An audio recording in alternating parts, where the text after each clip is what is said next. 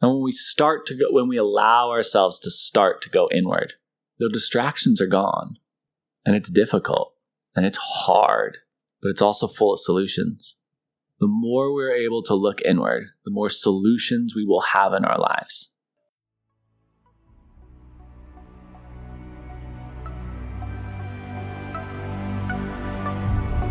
There are no gold medals for Down Dog. Maximize every opportunity so that you can become legendary. What adjustments can you make right now to make yourself 1% Your better? only goal is to be the best version of you.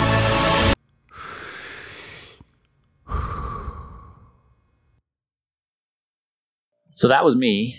And the likelihood is you aren't going to like listening to me very much this week. And I say that because I've been talking about this concept in class all week long.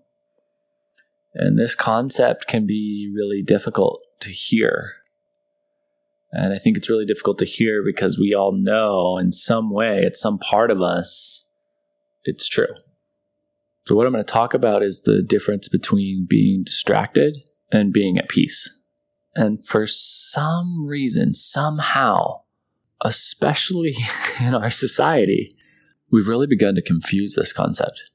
I can't tell you how many conversations I've had with people who were describing distracting themselves as being at peace. And the likelihood is you've described distracting yourself as being at peace, at least by my definition. Because my definition of being at peace is being able to close your eyes and be completely 100% deeply meditative. Notice I didn't say find a perfectly quiet place, find a perfectly still moment, set up the room with burning incense, and make sure that there are no possible distractions or sounds. I'm talking about being in the middle of a crowded, busy place, wherever that is, right? Whatever that is, the middle of your office, closing your eyes and sinking completely and fully into a perfect meditative state.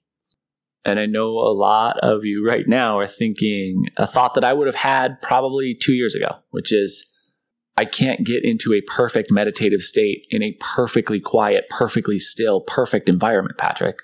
So pretending that I'm going to be able to get into this meditative state in the middle of chaos doesn't make a lot of sense for me. So let me just share with you what I think doesn't make a lot of sense. What I think doesn't make a lot of sense is people who are, when I say people, I'm including myself, right? I am also a human. So keep in mind, I do these things, that I've done these things. That's how I recognize that they're part of us. But people who are having conversations with me about whatever it is, some form of cardiovascular exercise being their form of meditation. And the one thing I can tell you is, even if your cardiovascular exercise, cycling or running or Stairmaster, whatever it is, even if that is your form of meditation, how often can you do it? How long can you do it? And how many years will you be able to do it?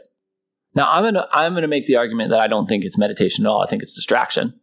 But even if I grant anyone the fact that your form of cardiovascular exercise is your form of meditation, if I say that's okay, how long are you going to be able to do that? How many hours a day can you do that?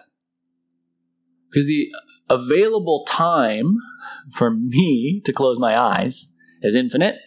That's not true. It's finite. It's based upon my lifespan. But I'm going to be able to close my eyes much longer than you're going to be able to ride a bike. And I'm certainly going to be able to close my eyes much longer than you'll be able to run.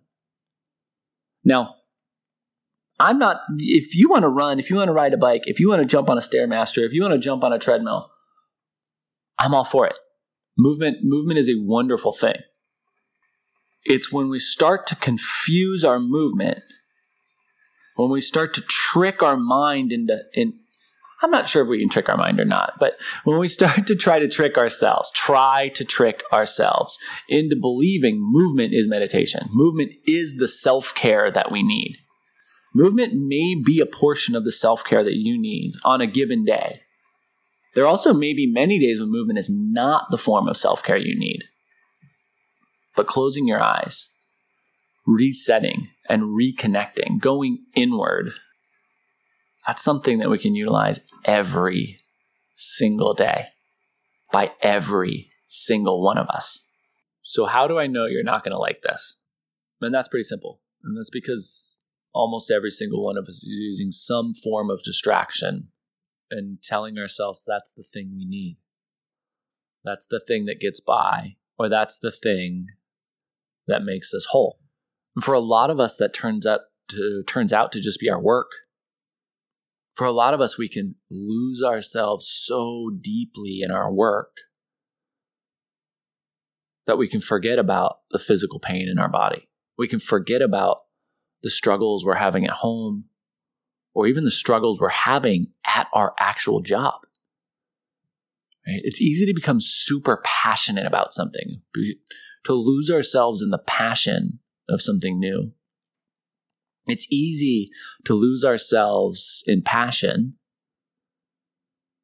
and to think that passion, which is nothing more than a distraction, is solving all of our problems.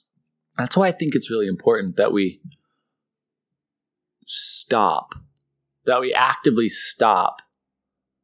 I'm going to say pretending, but you can describe it however you want. That we stop pretending that especially these repetitive physical exercises. Repetitive physical exercises, again, if you want to do them, it's fine. But know that there is a detrimental cost to doing them. Our body is designed for a certain number of repetitions. And if we utilize all of those repetitions to pedal a bike for 50 miles every day, you can plan on having hip replacements, right? So you can look into the science on this. You can look into, if you take population studies of endurance bike riders or endurance runners, you take that population and you apply it against a normal population, you're going to see more joint replacements. That's because our joints have a certain number of functions in them. And we are as a creature, as a human, we're really well designed for running. We're adapted to running barefoot. We're not really well adapted to running on our heels, which most of us do because of the elevation in running shoes. And you can get into that. And the shoe companies will tell you the exact opposite of this. They'll tell you that the humans are designed to run on their heels, which I find very interesting because humans were around a lot longer than shoe companies, and they have been running for a lot longer than shoe companies. And the statistical challenge that they are unwilling to recognize is that if you look at ACL replacements, those have dramatically spiked. Those have spiked to a level where every single one of us probably knows about an ACL replacement, just since the addition of a heel lift in running shoes. Now, one of the other really unique things, this is way off topic, but since this is becoming legendary, we have to get off topic a little bit, is hip function, knee pain, hip function, and the ability to fully squat. So if you look at, we take out the world population, because the world population, there are still lots of places that aren't utilizing heel lifted shoes. But if we look at the U.S. population, and we look at what happens around the time that kids start going to school, there is a dramatic shift in the length of the Achilles, and that length of the Achilles is shortened due to the fact that we are constantly putting our kids and ourselves in shoes that have a heel lift. So we end up lifting our heel essentially the entire day, moving around with our heel lifted essentially the entire day. And the Achilles never gets the opportunity to fully work up and down. And we end up seeing a dramatic shift in the reduction of hip functionality, in knee pain, and in knee and hip injuries in youth that didn't used to exist. And that has all happened.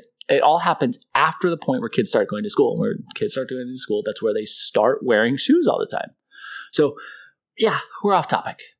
But I think it's important to recognize that when we do repeat things thousands and hundreds of thousands of times in a day, in a week, in a month, there's a cost.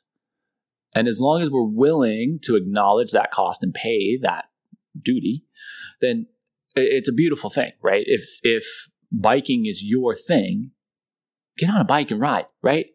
I beg you to ride outside because, man, we live on this amazing planet, and the opportunity to go outside is something that you should do if you're on a bike. But if you want to be in a room and pedal and go nowhere and utilize all of your knee movements and your hip movements for the day, the month, the year, your life, I'm not going to tell you not to. I'm not going to encourage you to do it. You might be able to tell that from my tone, but I'm not going to tell you not to do it. What I am going to tell you is that is not meditation, right? That is not the mental cleansing that your body needs. That's a great way to move your lymphatic system. It's not the mental cleansing you need. Closing your eyes and being still for 5 minutes, is going to do more for your brain than you're going to do distracting yourself by physically beating yourself up. And a lot of you, I'm sure of it, are saying, hey, Patrick, I don't think you understand. This is my form of meditation. This is the thing that gives me the most mental break of anything in my life. And I'm not going to disagree with that. It may very well be. What I'm telling you is you haven't scratched the surface. What I'm suggesting for you is that you haven't scratched the surface of the potential available to you. What I'm suggesting is instead of going inward, you are preventing yourself from going inward by distracting yourself with outward distractions. By keeping yourself tied to the outside world, you may be able to transcend pain, right? You may be able to get into a cycling class and forget that your knee hurts for a minute or your hip hurts for a minute. Or you may be able to go on a 30-mile run and get to the point where you no longer remember that you have troubles at work, where you no longer remember that you have troubles at home, that you're having troubles with your kids or your spouse. You may get to that point, but you're distracting yourself from those things. And when we allow ourselves to start to go inward, the distractions are gone, and it's difficult, and it's hard, but it's also full of solutions. The more we're able to look inward, the more solutions we will have in our lives. And the more solutions we can offer for and to ourselves, the better our life will become. And that's all I want for you. That's all I want for me, too. It's all I want for everybody. Because I truly believe, right? This is selfish, but I believe when everyone around me, is everyone, right? When everyone on this planet has a better life, I have a better life. Because everyone else has a better life. Not because my life is better than anyone else's. My life is dramatically improved when the lives of those around me are improved. So it hurts. It's painful when I hear people telling me that they're finding meditation through distraction. Because it's not. It's distraction.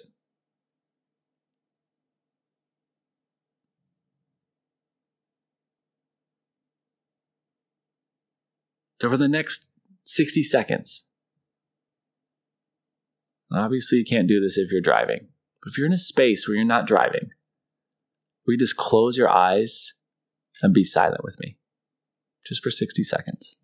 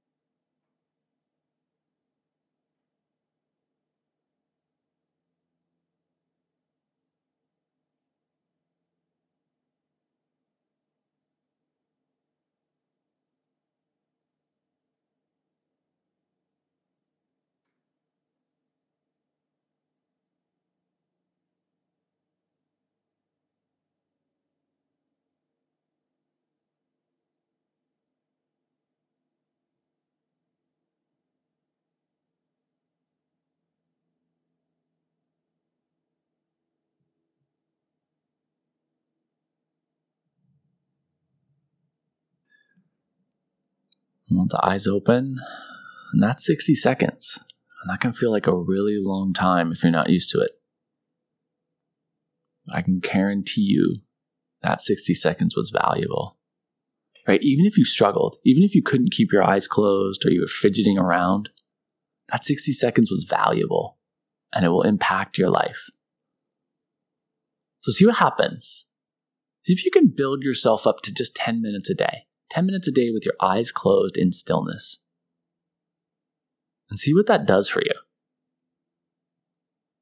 Because I can promise you, if you get to the point where you can go inward, if you get to the point where you can start to create real change within the chemistry of your body by closing your eyes, if you can get to the point where you can close your eyes and go into a perfectly blissful meditation anywhere on this planet, your life will be dramatically changed